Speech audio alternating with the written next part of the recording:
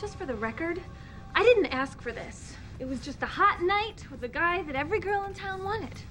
Lucky me. Should have been more careful, though. I got a little rough in bed and wound up cursed by the mark of the fucking beast. Maybe you can hum the theme song. Won't hold it against you if you get parts wrong. While the memory's not too strong, there's a piece of you from a time long gone. So while these fuzzy warm feelings remain, question we ask is still the same. Is it a treasure or just plain lame? Is this still good? Hello and welcome back to Is This Still Good Nights, our spooky version of a podcast where we look back at childhood treasures and see how they stand up with or without nostalgia goggles. Do you want to try this again? Do you want to intro it, Kevin? Sorry. I think we're doing great. All right. Yeah, it's a spooky version of our normal podcast with worse CGI. How's it going, Gavin? I mean, aside from our lack of CGI budget, we're doing okay, I feel like. I mean, you can make a horror movie with a tiny CGI budget, as I'm sure you know. Well, it depends on, like, if you spend all your money on practical effects, but then the producers decide that, you know, that's not the way that they want to head, it can be a really complicated time. Speaking of complicated times, Tyler Manzo, welcome back to the podcast. Hey guys, thanks for having me on board. Really appreciate it.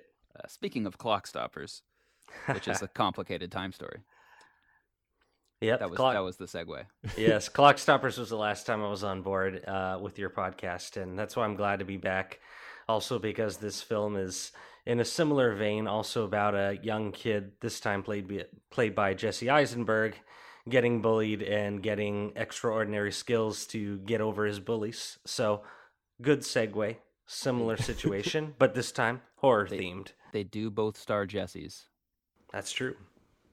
Now, which movie are you alluding to? Between Cursed and Clock Stoppers. All right, so we're talking about Cursed today. Okay, yes. I was confused again. But sorry. Yeah. It's kind of good timing because on our Freddy vs. Jason podcast, our buddy Sean Lynch started talking about Cursed for a while, and I'd somehow never heard of this film. It's a 2005 Wes Craven film. I thought I'd seen most Wes Craven films. I figured I'd heard of all of them. There are some hidden things that slipped through the cracks. Tyler, why on earth do you want to talk about Cursed? Well, obviously, I've been working a lot now that the pandemic's gone down a little bit.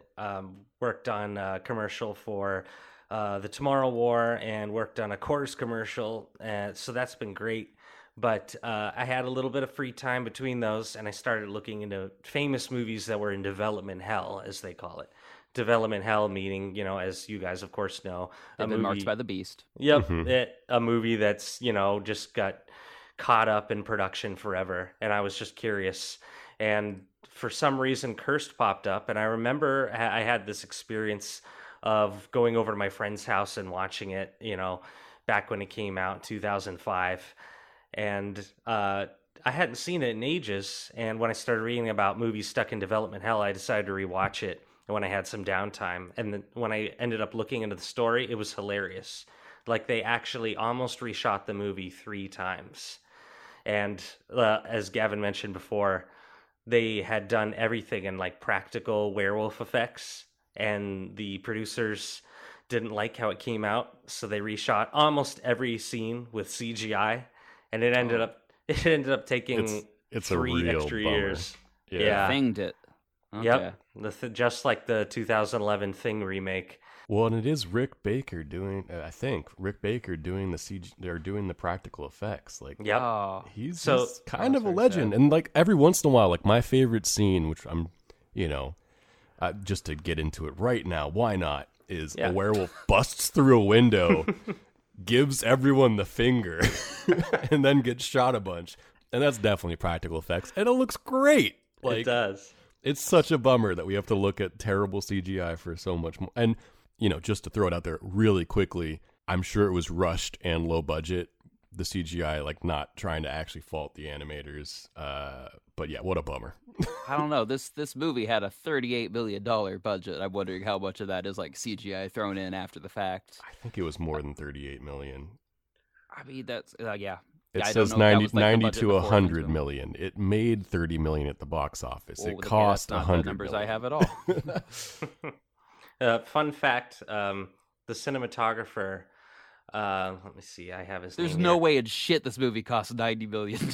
You have to remember, they shot it 4 times. Robert McLowan, Over the 3 cinematographer for the years. movie, ended up being the cinematographer for Game of Thrones. Oh. So it had the entire recipe to be an amazing movie. Well, we're skipping the biggest part, which is that this is the entire creative team behind Scream. Yep. Kevin Williamson, Wes Craven, Christina Ricci. Wait, was Christina Ricci in Scream? I can't see your face, so I don't know if you're joking. That was actually the reason I found this movie, because I found out Christina Ricci was going to be in The Matrix 4.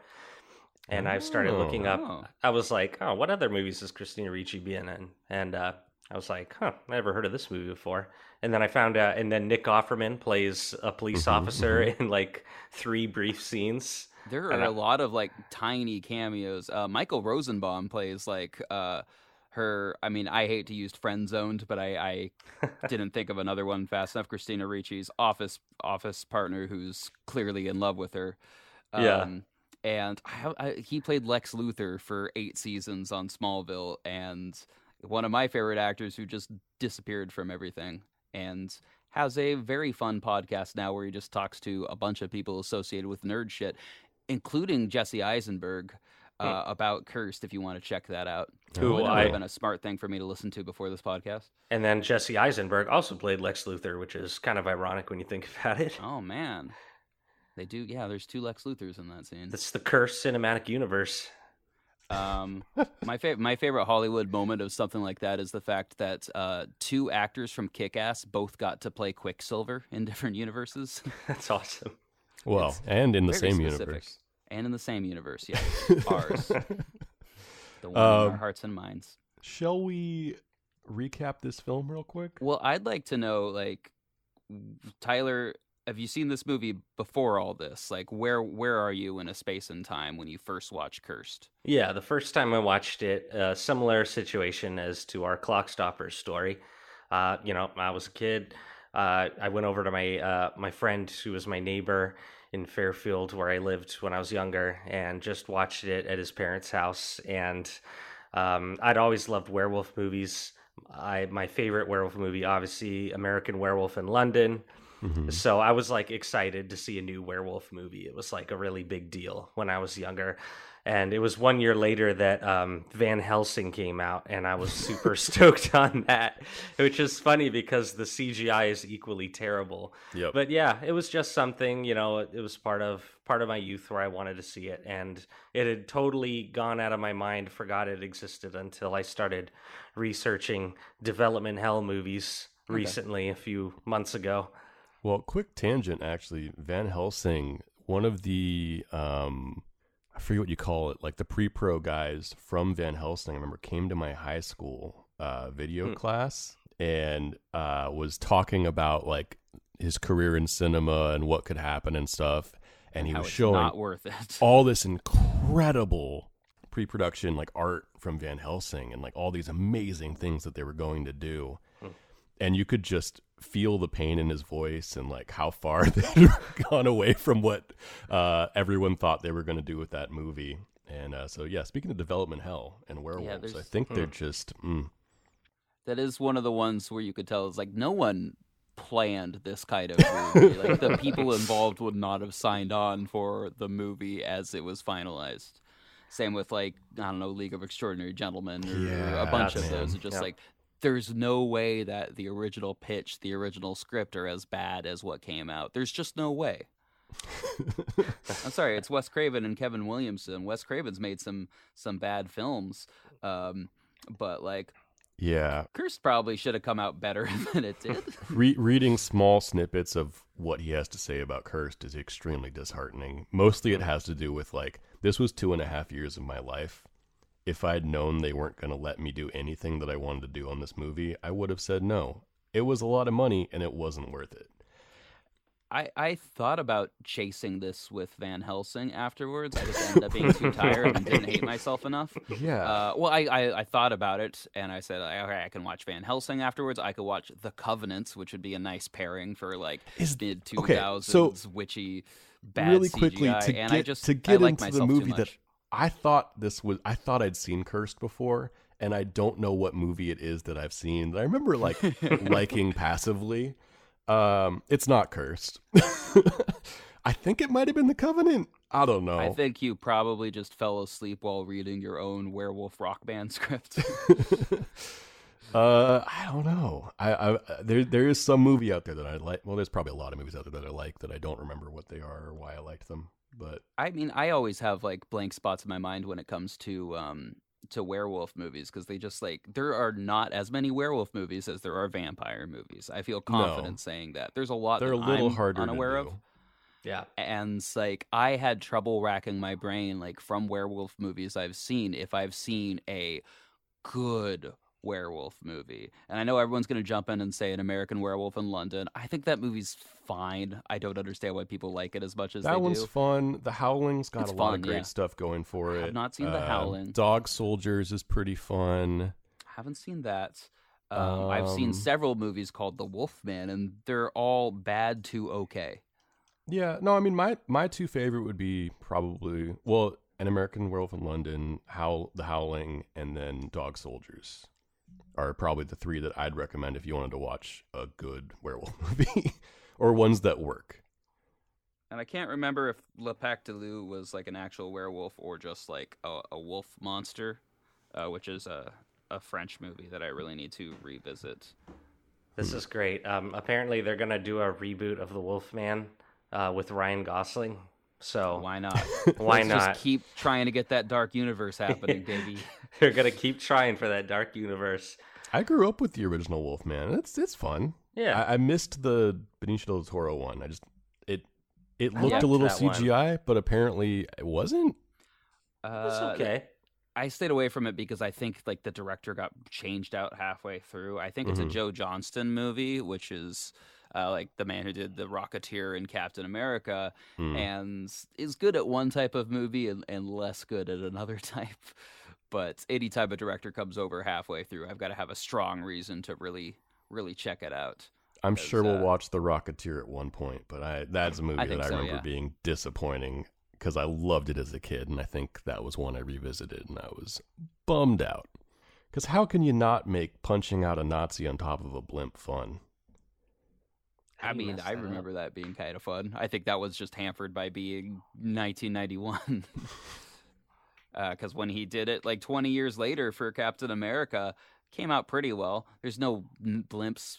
It feels like there should be blimps in that movie now that I'm saying it out loud. I wish that which is why they made up for it by making every subsequent Captain America movie take place in the sky as ships fight each other. I wish they'd just remade The Rocketeer instead of launching Captain America. But whatever. It's Wow. okay. You're That's taking a hot away take. a lot of movies I love in your alternate universe. Fuck off. This article I'm reading says the new Wolfman is going to be in the vein of Jake Gyllenhaal's Nightcrawler with a Okay. supernatural twist. Feels like the final movie won't be like that, but But good on him for trying. Hey, yeah, that's the cool pitch. I don't know. Universal like fucks up their monster movies now. Like I couldn't get over like how unnecessary and bad the new Mummy was. Although Invisible Man, they went the other way. I'm assuming that is Universal. Quite like that movie. Yeah, it's. I think it's the producer behind the Invisible Man that's making the new Wolfman. They are really determined to make this dark universe, this dark cinematic universe, a thing. So I mean, good on I've them been for trying. excited for every attempt at it, and then they're just like not making the right movies, or like trying to take notes from the worst Marvel movies that are more about like setting up future franchises than they are about telling their own story. Because Russell Crowe shows up as Dr. Jekyll and Mr. Hyde in The Mummy, and there's just no fucking reason for it.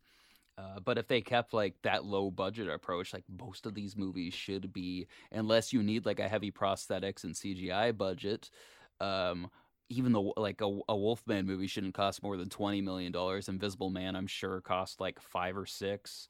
I mean, he's invisible. How can it cost money? It doesn't. I mean, you probably have to remove him from shots, Tyler. But what if you just don't show him at all? He's invisible. Yeah. Why are we paying so much money for Jessica Alba? We don't even see her. I just love monster movies. I've always loved monster movies. Also, to toss it out real quick, that's Blumhouse, not Universal, which I had to double check, but yeah. Well, yeah, the talent behind it made me like they're associated with Blumhouse a lot, and the budget as well, but I just assumed Universal owned the rights to it. So maybe that's part of the reason they took a detour in terms of you're mentioning that it was so different from like The Invisible Man that maybe you know from the Universal series. Mm-hmm. And that's because they're both adapted from, I'm assuming, a book or story that is in the public domain. So as long as you don't copy the old movie, the rights are probably free. We could go out and make an Invisible Man movie right now, as long as we didn't copy either of those movies and not get in trouble. The movie I've wanted to make forever is a Frankenstein movie with Javier Invisible Bardem. Frankenstein. I got you. No, Javier Bardem as Frankenstein. We need to make that happen. Yeah. I'm on Invisible Frankenstein now because I like the idea of a mob of angry villagers just like stabbing wildly into the night with pitchforks. Where and is just brandishing flame, just trying to get the Invisible Frankenstein monster. I'd watch that for sure.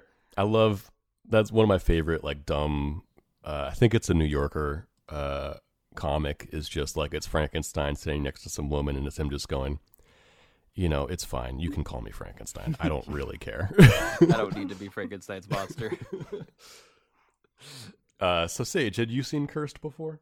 I had not seen Cursed before. I had almost no awareness of this movie. Just learned a lot. Was very excited to see a lot of cast from Arrested Development, surprisingly, in it.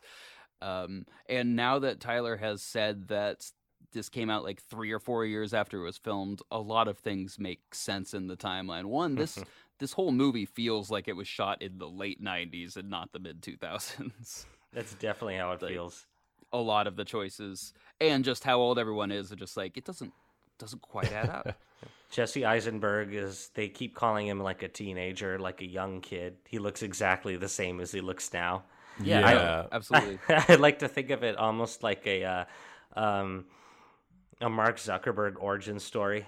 He was a werewolf before he created Facebook. Okay. Do we want to recap this movie? I'm not doing it. I'll give it a shot. Why I not? want to hear Gavin's recap. All right. Orphaned by a car crash, siblings Christina Ricci and Jesse Eisenberg live near Mulholland Drive in Los Angeles. He's in high school. He's awkward. Kind of nerdy teen, has a crush on a popular girl who's dating a jerky jock. Christina Ricci works at a late night TV show dealing with publicists and dating the club owner of LA's newest, hippest wax museum / nightclub. What she doesn't know is why her boyfriend tends to get real needing his own space around the time the moon comes out. That being said, she decides to spend that time rubbing shoulders with, what's his name, Scott Baio. And taking her own time. That's a part of her job. Yeah, part of her job. But she does it spitefully, though, to kind of, One fun thing about this movie is it was supposed to be rated R, and they recut it to be PG-13. So they did all the work to do like this really elaborate, gory effects that were realistic and practical effects, and then cut it all out. So you didn't even get that. We'll get to some moments. That doesn't sound like a part of the recap, Tyler. Let the man speak his truth. It's so funny, though. Anyway, they get in a car crash with Shannon Elizabeth, who, when they're checking on her in her car, is ripped out by some strange beast as they hold on to her and are dragged through a forest outside of Mulholland Drive. They escape, but not unscathed, and soon find that they crisp at touching silver and are ridiculously attractive to everyone they walk by. Now, as you might assume, this causes some problems. They realize they might be werewolves, and the only way to undo the curse is to kill the main werewolf. But who is it? I don't know, but the werewolf sure has been chasing all of Christina Ricci's boyfriend's exes down and murdering them. Now, oh wait, it's a jealous also ex who's now a bitchy werewolf. They fight, they kill her, which you have to do by removing a werewolf's head. Little known fact. But now that she's gone, they can be together. Or wait, Christina Ricci's boyfriend is a creepy werewolf, and they gotta murder him. So they do, and it's all gravy. And that is Cursed. And they apparently they abandoned the common principle that you can kill a werewolf with a silver bullet, I guess. I mean, to be fair, they don't really try.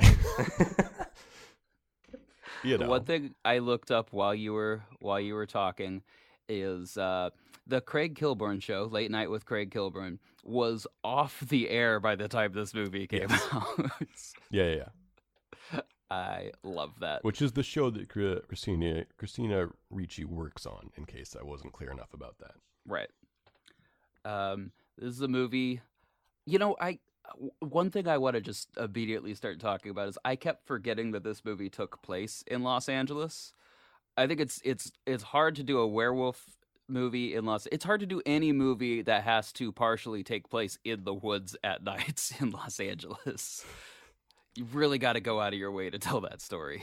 I mean, you got the whole, like, you know, what is it? The woods. You got to like, go to just, Santa Clarita. Yeah. I mean, it's around. I think it's like woods. The lack of dry woods. It's weird to see a movie that takes place in Los Angeles that doesn't just have a ton of like establishing highway shots as transitions. Just one of the staple of any LA movie.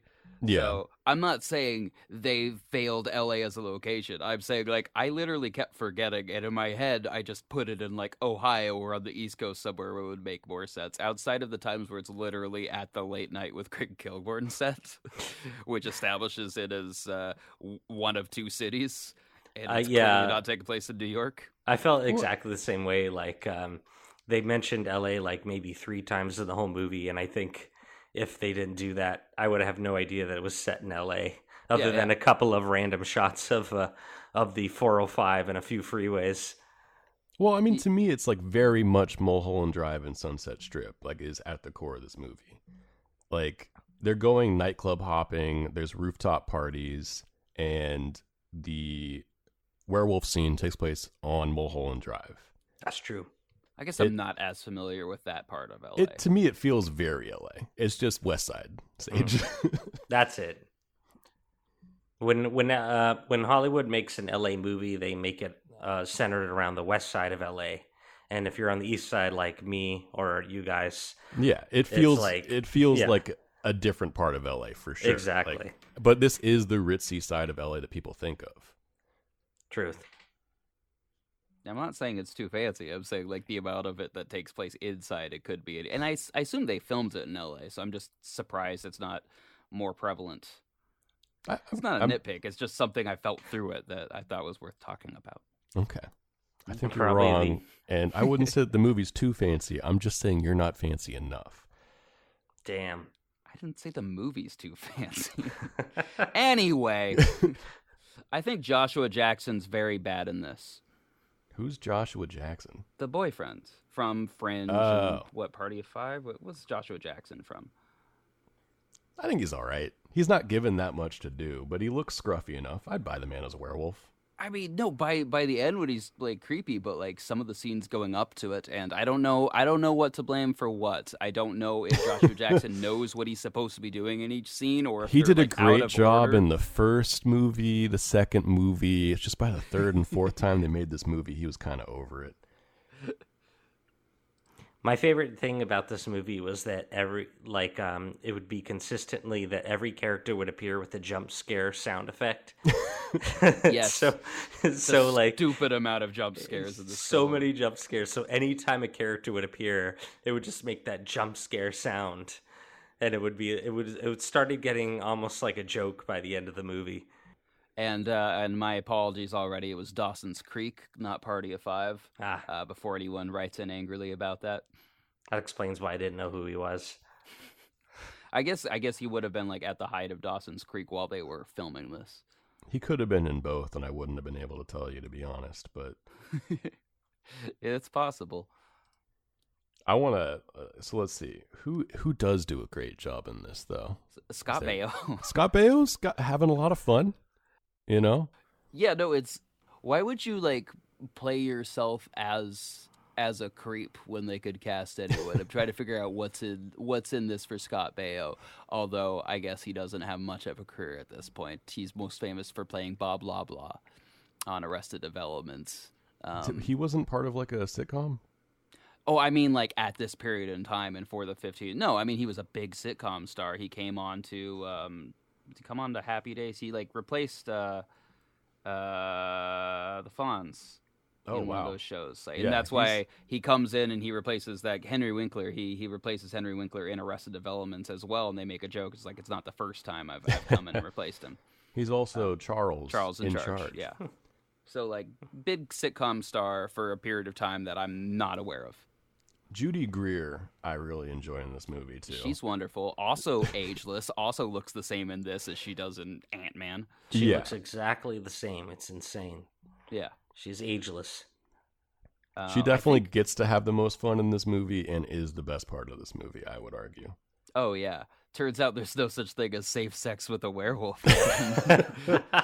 By far, the most I enjoyed this film was just watching Judy Greer say anything. Mm-hmm. My favorite was just anything that ended in my ass. So, like, the first thing was a mountain lion, my ass. Yes. And then reschedule my ass. And it just, like, everything would end in that.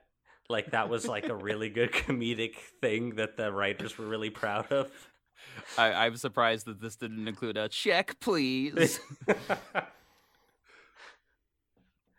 Or maybe the original draft did.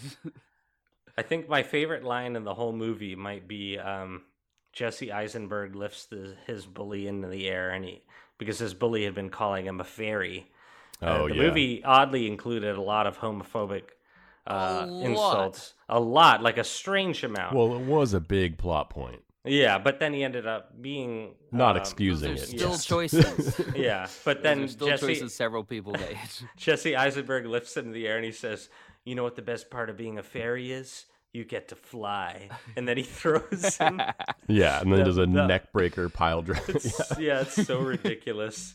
That's the kind of things that makes you realize, yeah, I'm watching a 2005 movie right now. Yeah. And like for anyone who has watched any sort of Olympic wrestling and WWE wrestling, this is like the most hilarious combination of the two because they don't really mesh. Like there's not a wrestling Kurt coordinator Angle on this is film. like kind of the attempt at like Jesse Eisenberg is built like me. He's like 140 pounds and he's lifting this guy into the air. But he's teen wolfing all over the place. He's teen wolfing, for sure. yeah. Yeah. No, and he gets to have a fair amount of fun in this movie too. But oh boy. Yeah, that just was watching it go from like normal wrestling to, I'm going to grab you, get you in a headlock and then lift you vertically. You're going to go stiff as a board. So we can really pull off these wrestling moves like full on luchador. He does like a, what do you call that? Neckbreaker hurricane or whatever. Yeah. That's around the same time that the 2001 Spider-Man, the Sam Raimi Spider-Man came out. Oh, yeah. And they had the whole wrestling scene. I don't know, wrestling scenes were big in movies in the early 2000s for some reason. I miss them. Let's bring them back. We need more. Yeah, let's cater to Gavin specifically. And me. I'm going to make you my Weotch. That's what I think of every time there's a bad line in a horror film. I should have watched The Covenant again. Man, some of the... You guys want to talk about the CGI in this film? Try to figure out what went wrong? I definitely want to talk about the CGI. Because there was prosthetics left over. It's not like they CGI'd 100% out of everything. Yeah. Like, there's some close-ups of the werewolf's face that is very clearly prosthetics, and I think not a good look. Yeah, and that's almost the worst thing about it is because what Rick Baker did with the practical effects were good, but with the quality of the camera, you could see the flaws in it. But Yeah. the combining of the CGI plus the practical effects didn't mesh at all. So it's so jarring when it switches between the two. I guess prosthetics must be a significantly harder job now than it was in the 80s or early 90s just because of camera quality. Well, and part of it too is lighting, which they aren't I'm thinking about the big transformation scene in this movie, which every werewolf movie's got to have one where they just try and do as much as they can. The continuous one with Judy Greer. Yeah, and it is rough. And it's predominantly bad. CGI, but it's well lit. And by well lit I mean you can see everything. It's and it is overlit bad. for that, and the light's not playing on everything. I mean, And that's one of the biggest things with CGI is if the shadows aren't in the right places and the light isn't hitting it, then it's very clearly someone drew this over an actual scene. It's also the choice that at this time I'm sure just CGI hair wasn't at the place it needed to be. Mm-hmm. So the transformation is hairless for most of it. And it is gross and it doesn't look good. And I'm trying to think of when Monsters Inc. came out, because I know that was Sully was the big that's when hair really came out. No, this is after Monsters Inc. Shit. They should have done better. Where was the hair in the transformation? Come on. Yeah. And it really just seeing Van Helsing a year after that, it looked just like the CGI Van Helsing. And it looks so bad. And it's hilarious. There is one. I mean, there's a couple other moments that are terrible CGI as well. There was one that I was very impressed by, which is later in the film when Jesse Eisenberg and Christina Ricci, I'm never going to remember their characters' names, are starting to transform. The werewolf, the curse is starting to really take effect. And Jesse Eisenberg lifts up his shirt, and his torso is contorting and inverting, and veins are going everywhere. I thought that looked fantastic and was creepy as shit. I'd actually say that was the creepiest part of this entire movie. I agree. That did look pretty good, actually. There was the few bits of moments in that movie where the CGI was wow, that actually does look pretty decent.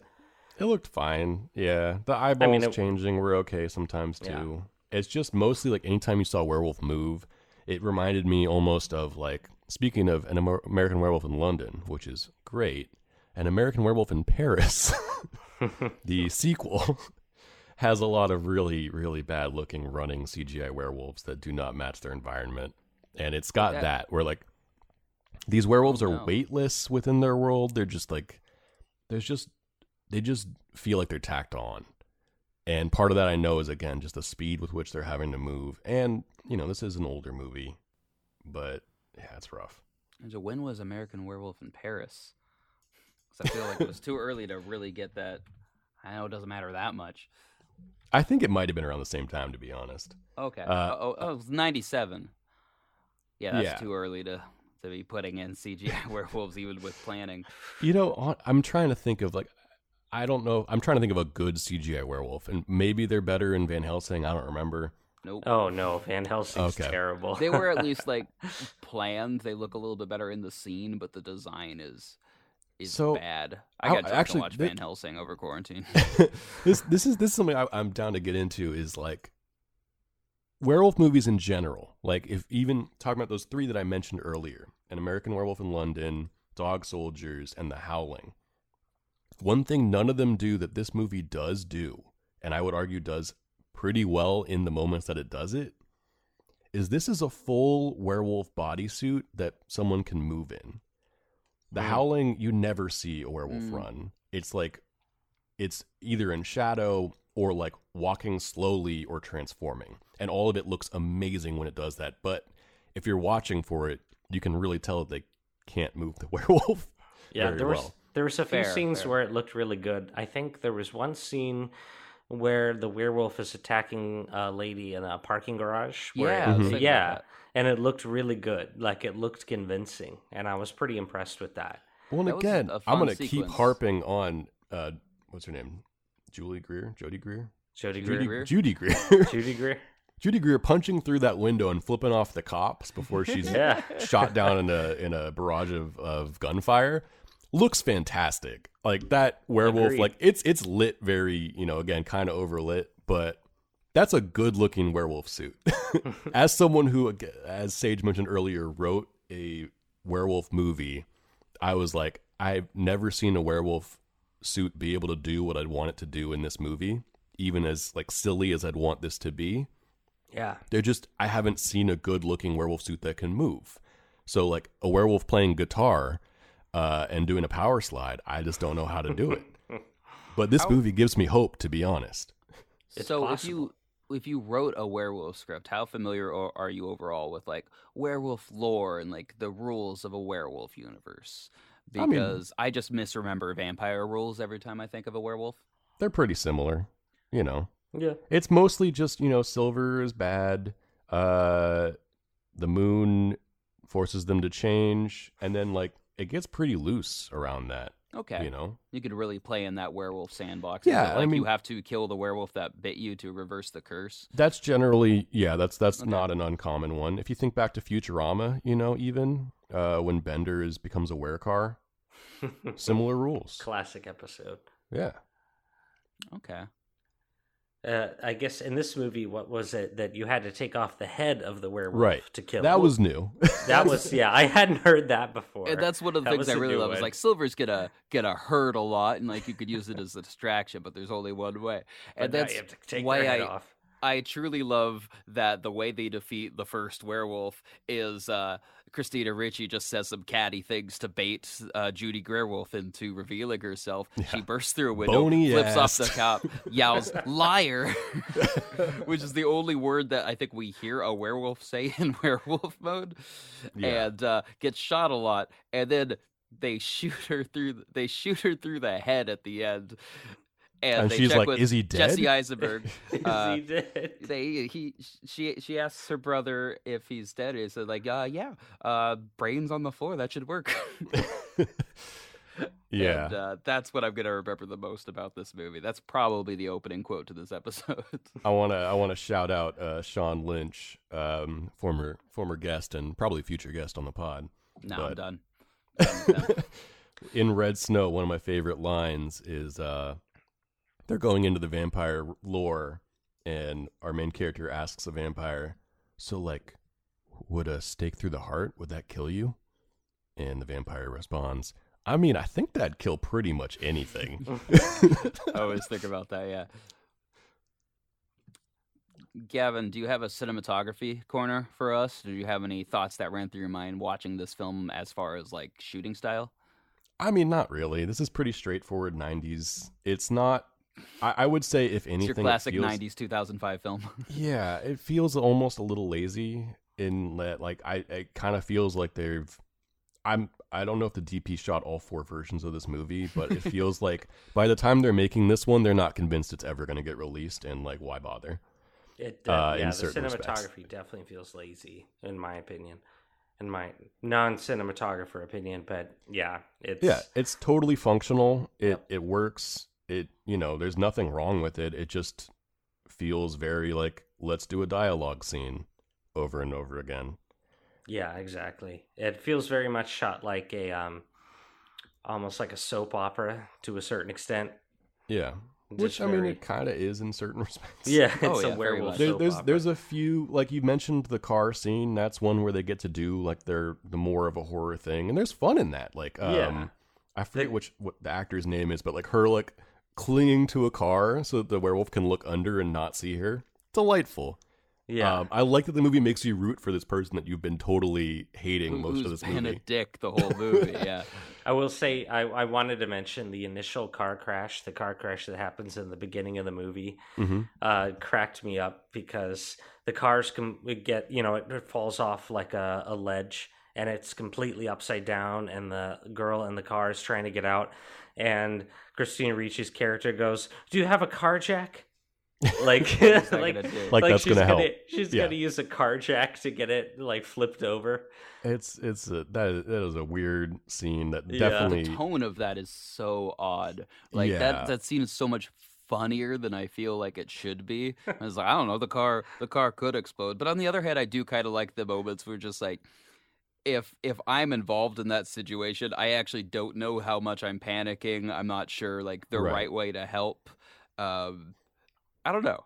Well, I want to describe just, as a a semi aside, are you all familiar with that Werner Herzog story? Which one? Which one? Werner Herzog, and I believe it happened on Mulholland Drive. Joaquin Phoenix was driving, crashed his car, rolled down a hill, and was suspended, I'm assuming, upside down, much like Shannon Elizabeth in Cursed. And much like Shannon Elizabeth in Cursed, there may have been gas leaking into that car.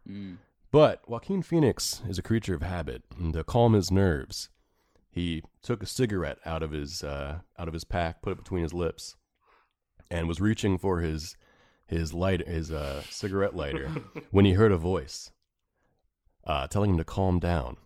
And he looks to his side and finds Werner Herzog speaking in a calm German voice, saying, "Calm down. You've had a car crash. It's time for you. We need to get you out of this car.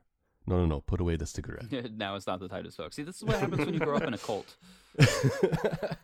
And so Werner Herzog saved Joaquin Phoenix's life, stopping him from igniting that car into a firebomb that could have really put a damper on things. You do hate to lose a phoenix. I wish when I was in a situation and I was talking with people like you, I'd be like, I'm going to say something that makes a lot of sense. And then David Lynch appears magically. And he's like, don't say anything that makes sense. I'm here for you, Tyler. Don't say anything that makes sense. Remember, I'm here. Life is but a waking dream. Yeah, where we live in a Monica Bellucci dream. Back to the car crash in this movie.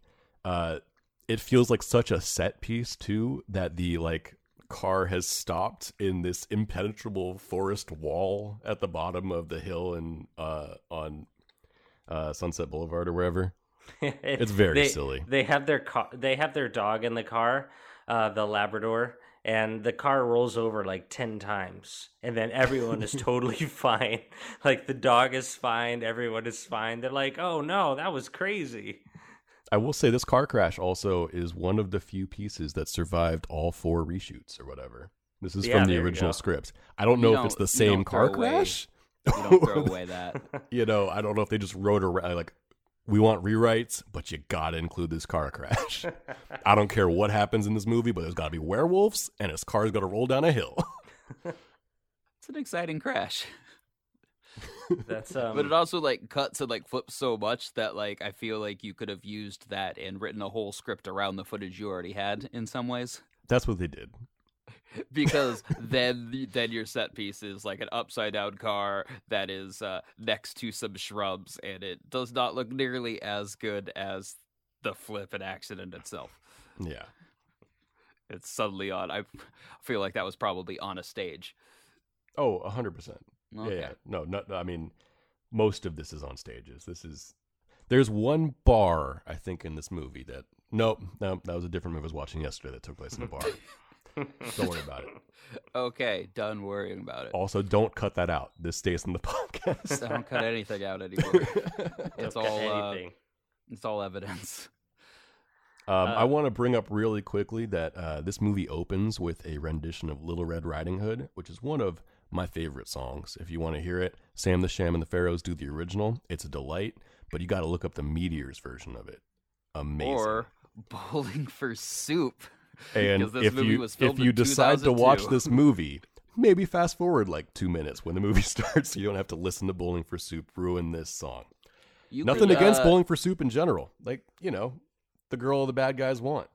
The opening guys that did the song, it gave me flashbacks to when Smash Mouth would be used to open up a movie in the early 2000s.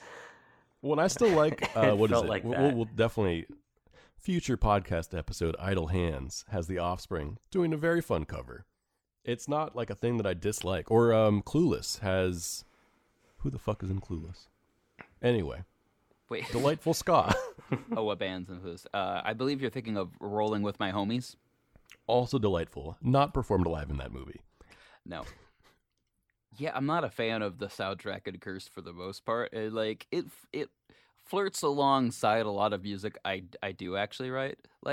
I will say the score from it from Marco Beltrami is kind of great at some points.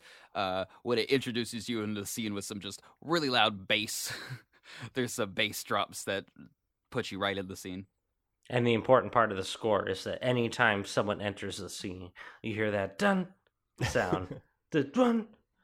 Anytime someone enters the scene, it's gonna have this big musical drop. Should we talk a little bit more about what happened in development hell? Yeah, whoever knows it, this is a good time. I'm reading some things now, and it's kind of blowing my mind. I would read an entire book about Skeet Ulrich what went was wrong with Cursed. one of the 3 leads in this movie. Who? He does not appear in this film. Skeet Ulrich. Okay, wow. And they that's shot nuts. 90% of this movie before they just scrapped it and started over, and then they scrapped that and started over again. Was And he? I believe the second version of this movie was actually almost filmed in its entirety. Do you think he was just replaced with Joshua Jackson? Because I would say that's the third lead of this movie.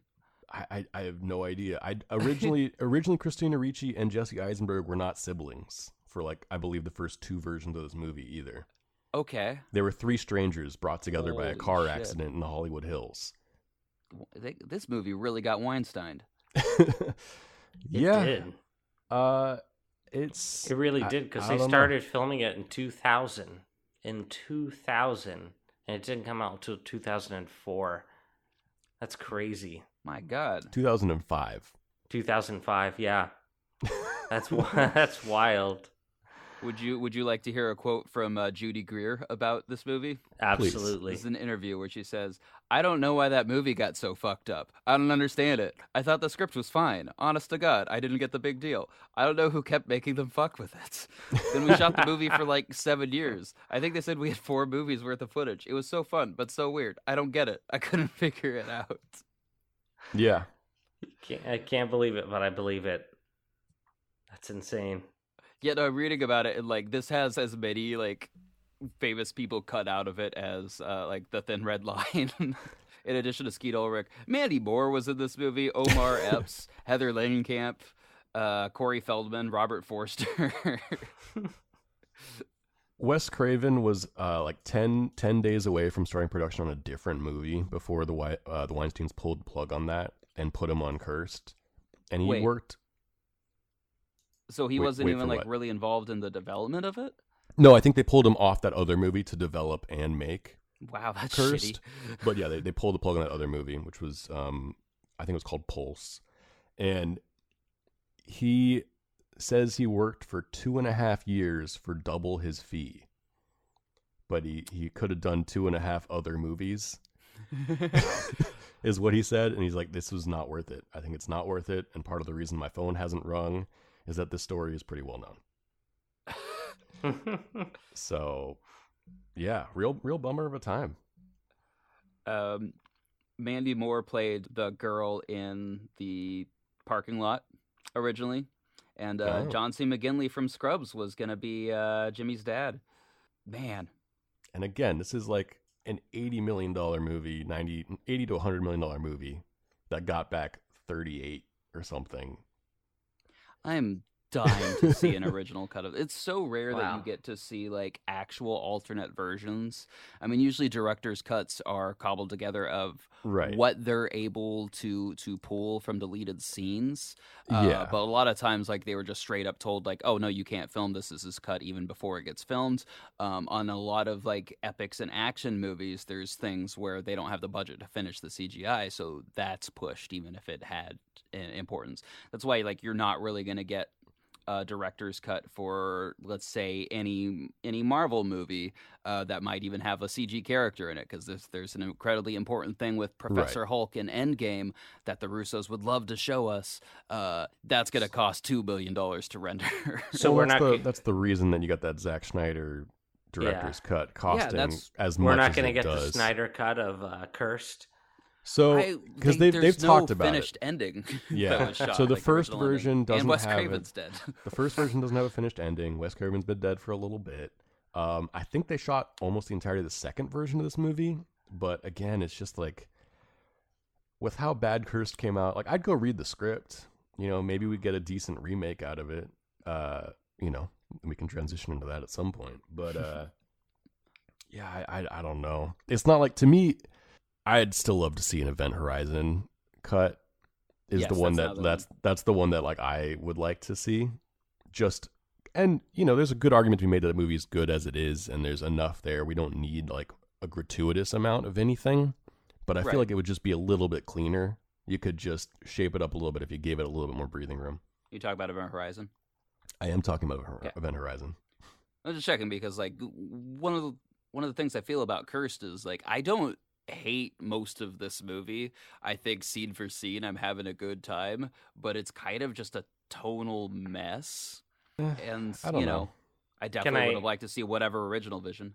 Can I say some of my favorite quotes from this movie? Please. Absolutely. Okay, let's see. So the LAPD shoots the shit out of the werewolf, and then they say, "We shot the shit out of this." And then Judy Greer says, "If I can't have him, well, you know how that line goes." Yes. And what else do we got? And then she's a hyper skinny publicist. That's a good one. Oh wait, no, there's another one. I guess there's no such thing as safe sex with a werewolf. That's wonderful. That's a great line. Some of these lines are so good. Braids are on the floor. That'll do. When he's arguing with the bully, he says, "Did you just attempt a confrontation?" Yeah, I loved that. Yeah. So how can you beat lines like that? Oh, that's one thing we should probably mention too. Is just that weird scene where Jesse Eisenberg comes to the door to find his bully, and it goes down like, "Can I help you? How did you know? What are you talking about? Don't play dumb with me. How did you know? How can no one else can see it? I feel like I've been sending out signs. What are you talking about?" And yeah, like he comes out to him, attempts to kiss him, and Jesse Eisenberg's like, "I'm not gay," and he's like, "Come on, we're the only two gay guys in the school." Yeah, you're the only other gay person. I can come out to you. Like, come on, which is quite funny. Doesn't make up for like the cringe factor from all those before. It was almost progressive by 2005 standards. Yeah, 2000. Barely. 2000. Yeah, almost. That's why I'm trying to like pinpoint when exactly all these decisions are being made, because there's some where just like I could understand it more in a movie coming out at 2000 than even in 2005. I think we're talking about this a lot in like Eurotrip, where it's just like, even if that's your type of humor, like the way that it's put together is not a good joke. It's just mean in a way that like doesn't reveal anything about character. Yeah, and I think we can skip past the talking about really the ending where Jesse Eisenberg opens the door again, and that guy's there with his girlfriend who Jesse Eisenberg had been trying to get with a bunch, and he's like, "Hey, now you guys can make out because we're all friends and I'm gay." Yeah, and I'm going to come with you and I'm cool with everything. It's one of the messiest things I've ever seen. I watched it twice. That was so enjoyable on its own. Bad decision, but enjoyable fucking scene.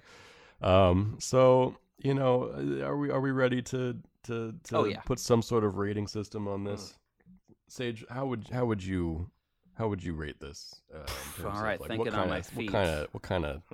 If we had, let's say, 3 metrics by which to rate a film, we would call it still good.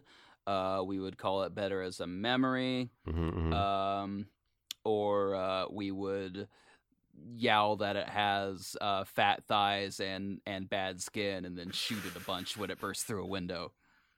Yeah, and then take off its head just for good measure. Or I guess like take out its brains just for good measure. The only way you can. We would trap it in a hall of mirrors. By the way, this movie has a sequence in a hall of mirrors that is inside a nightclub. I wanted to mention that because I wanted to mention the movie trope that happened in the 90s of 90s movies where the ending sequence took place in a hall of mirrors. And I love that this movie did that. I think that's still around. Didn't it's as recently as maybe Sean Wick did it.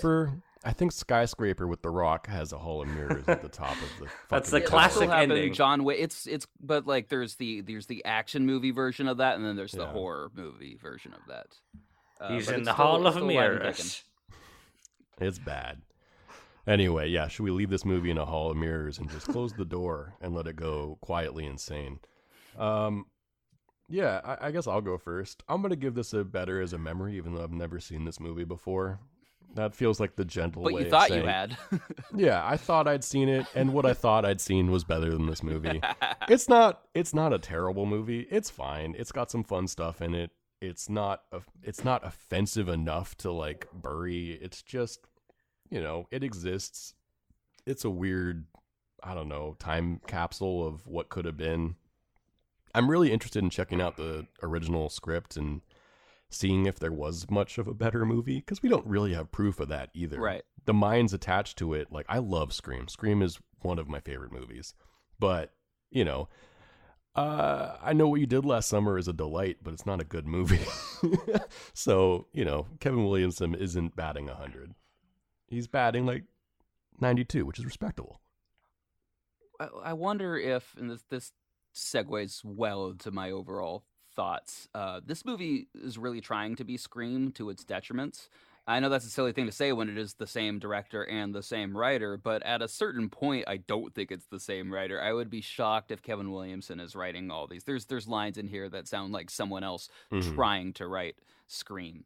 And it's also just got like a stupid amount of twists in the end, just because Yeah. that's what Scream did, even though that worked in Scream, and I feel Right. very comfortable saying like it does not work in this, because Joshua Jackson goes into creepy werewolf move as a complete tonal shift, and Which it just definitely feels was wrong.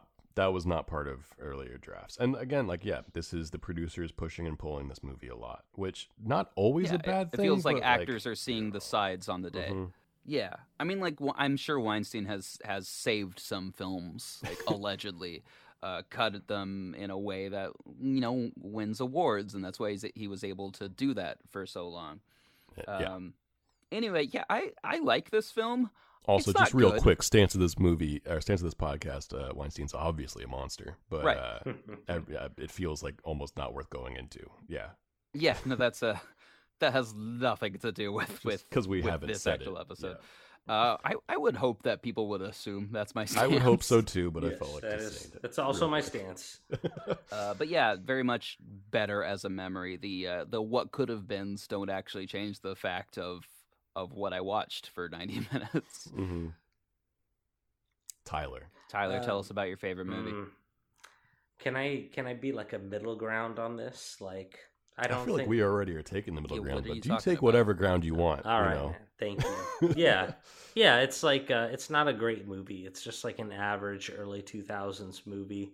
I think my favorite quote is, "You're the dodgeball crotch target." Oh shit, So- Tyler still has more quotes. I will quote until the end of the time. No, but it is. There's so few werewolf movies out there, and I actually do like them a lot. Like we talked about American Werewolf in London, and I'd say it probably doesn't hold up anymore. There is just that like early 2000s weirdness, the like homophobic humor and stuff like that. So I want to like it, but I think it just has a little too much weirdness going on. And maybe someday they will make a new werewolf movie that'll work. I don't think it's gonna happen, but could. It felt like we've been in a drought. What's that? It feels like we've been in a drought of werewolf movies. We're in a werewolf drought, 100%. We need to fix that. Well, it's Yep. well, I mean, now that we have a silver shortage because of COVID and like the production and distribution, like maybe werewolves will be making a comeback. Well, now we got a new Ryan Gosling movie coming out. Supposedly Ryan Gosling being a werewolf. I'll Well, watch here's- that. Here's what we're gonna do. We're gonna figure this out right now, Tyler, because All it just right. so happens we own the rights to Cursed. And Huh, one of the nice awesome. things about horror films is like you could just make any werewolf film and just call it Cursed. Just slap the title on it. So you're telling me we're going to make a remake of Cursed right now? I will literally drive over to where you guys are, and we will start making this movie right now. That's unnecessary. It's going to take like 5 minutes. It's happening. I'm already take on my like way. 3 to 5 I'm minutes on my way each. right now. All right. Insert bumper. We're reviving a canceled undercover police program from the 80s. Oh, it's not a remake, it's a reboot. You see, the guys in charge of this stuff lack creativity What the fuck is a reboot? and are completely out of ideas. Working on less of a shriekwell and more of a scream make. So all they do now is recycle shit from the past and They don't even make sequels. expect us all not to notice. I like it. Another! And we're back. Wow, Tyler, you really got here quick. I'm on my way. You can't stop me. All right, we're going to do it while he's in the car on speaker. I'm in the car. All right. So, what kind of werewolf movie do you actually want to see? Like, I took the stance earlier that I don't think I've seen a great werewolf movie, and I don't understand why that is. So, if you're going to make a werewolf movie right now, how do you make it good? Or TV show, or werewolf video game? Yeah, well, I think the thing about a werewolf movie is that it wouldn't have to be like hyper serious. It wouldn't have to be like hyper gory, but it wouldn't have to be hyper comedy. It would be like a middle ground in between the two. So, it sounds silly, but I think it actually is possible to make a middle ground between the two. I think that's what American Werewolf in London did. Mm-hmm. It made a movie that was It's a scary comedy. Yeah, a scary and comedy, a silly horror exactly. movie. So I think that's possible. I think it's possible to do it. I think it takes a lot of finesse to accomplish something like that. So I don't know if it's possible for anyone to do it. I don't know if I could do it. I probably couldn't. Maybe I could. Probably not. I wonder. Thanks for driving all the way here. I trust Gavin more than me because he's I- a more accomplished filmmaker than I am.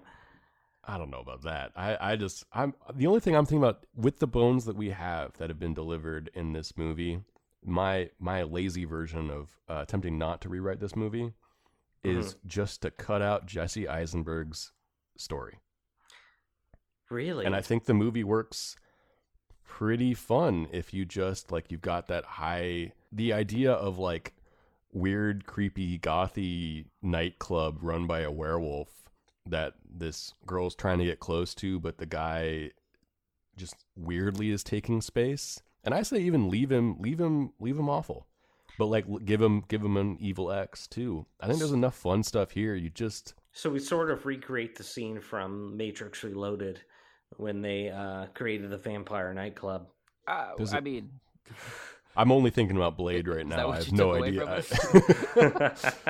But like, I 100% agree with that, Gavin. Yeah, don't no, think I actually Jesse I Eisenberg, do agree. as much as I do like him in this movie, he I is don't fun in think this that movie. adds Yeah. anything. There's nothing wrong with like I'm not talking about his performance. Yeah. I'm just saying like tonally, if you make this a little darker, but like allow it to be fun, like allow it to be a play on LA. Like I mean, she's working with publicists. Like the villain as a publicist is really fun. Judy Greer's doing great again. Yeah. Or just the idea that it's just like a jealous ex-girlfriend, like just killing all the other exes as a werewolf. Like, that's fucking flawless. It's a delight. That's good shit. Yeah. So, I mean, that's my lazy, just cut out Jesse Eisenberg's entire story and, run with it. Make it a little bit darker. Give us, of course, the R-rated. One thing that I know specifically, like, is that garage scene that we mentioned a couple times ends with her trapped in a elevator that ends with her being murdered, but we cut out of that, and apparently that was shot. And show that stuff, like we're here for it. PG-13 compromise. Yeah, Yeah. we're here. Make this an R-rated movie. Make it sexier too, like in terms of that, like lean into the R rating in terms of just make it horny as vampire or werewolf movies should be. I don't think there should be a PG-13 werewolf movie. I think werewolf movies should be R-rated. Give us the stuff that we're looking for. It should be bloodier. It should be hornier, especially considering that they made the thing. We lost Tyler. We have lost Tyler. Did we end up with a cursed pitch? I mean, mine's in there. Yeah, so we did an edit with 3. We got one. I think that's right. Like, just cut Jesse Eisenberg out of it. Make it hornier. Make it bloodier. I guess like give Kevin Williamson another crack at it.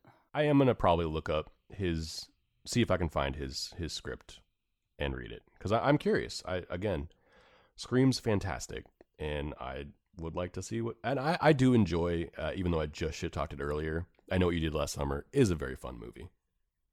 All right. Well, it appears that we have lost Tyler, who didn't get to hear our wonderful horny Cursed pitch for the last 2 minutes. As he was driving over to help us remake Cursed, I believe that he hit a stray dog. Is that what happened? No, he ran into another car and rolled down a hill. Right. Like we were there. We like almost got him out. I reached in, grabbed his ankle, and helped him undo his seatbelt, but he got dragged off by I don't know what it could have been, a cougar or a bear. I couldn't quite see. Sage, you've been telling me it's a werewolf, but those don't exist. I just didn't see it, so I don't know. It could have been. It was very funny. The technical behind the scenes thing is Tyler is claiming he is still in the podcast record. I don't know where we can find more of Tyler on the internet. We'll drop his handle in the notes.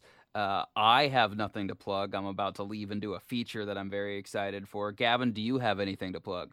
Oh yeah, look out for the novelized version of Fur Fangs and Rock and Roll coming to you. No, I'm just kidding. Maybe someday, we'll see. I don't know. Red Snow's on its continuing on its festival tour. So if it's playing near you, go see it. Yeah.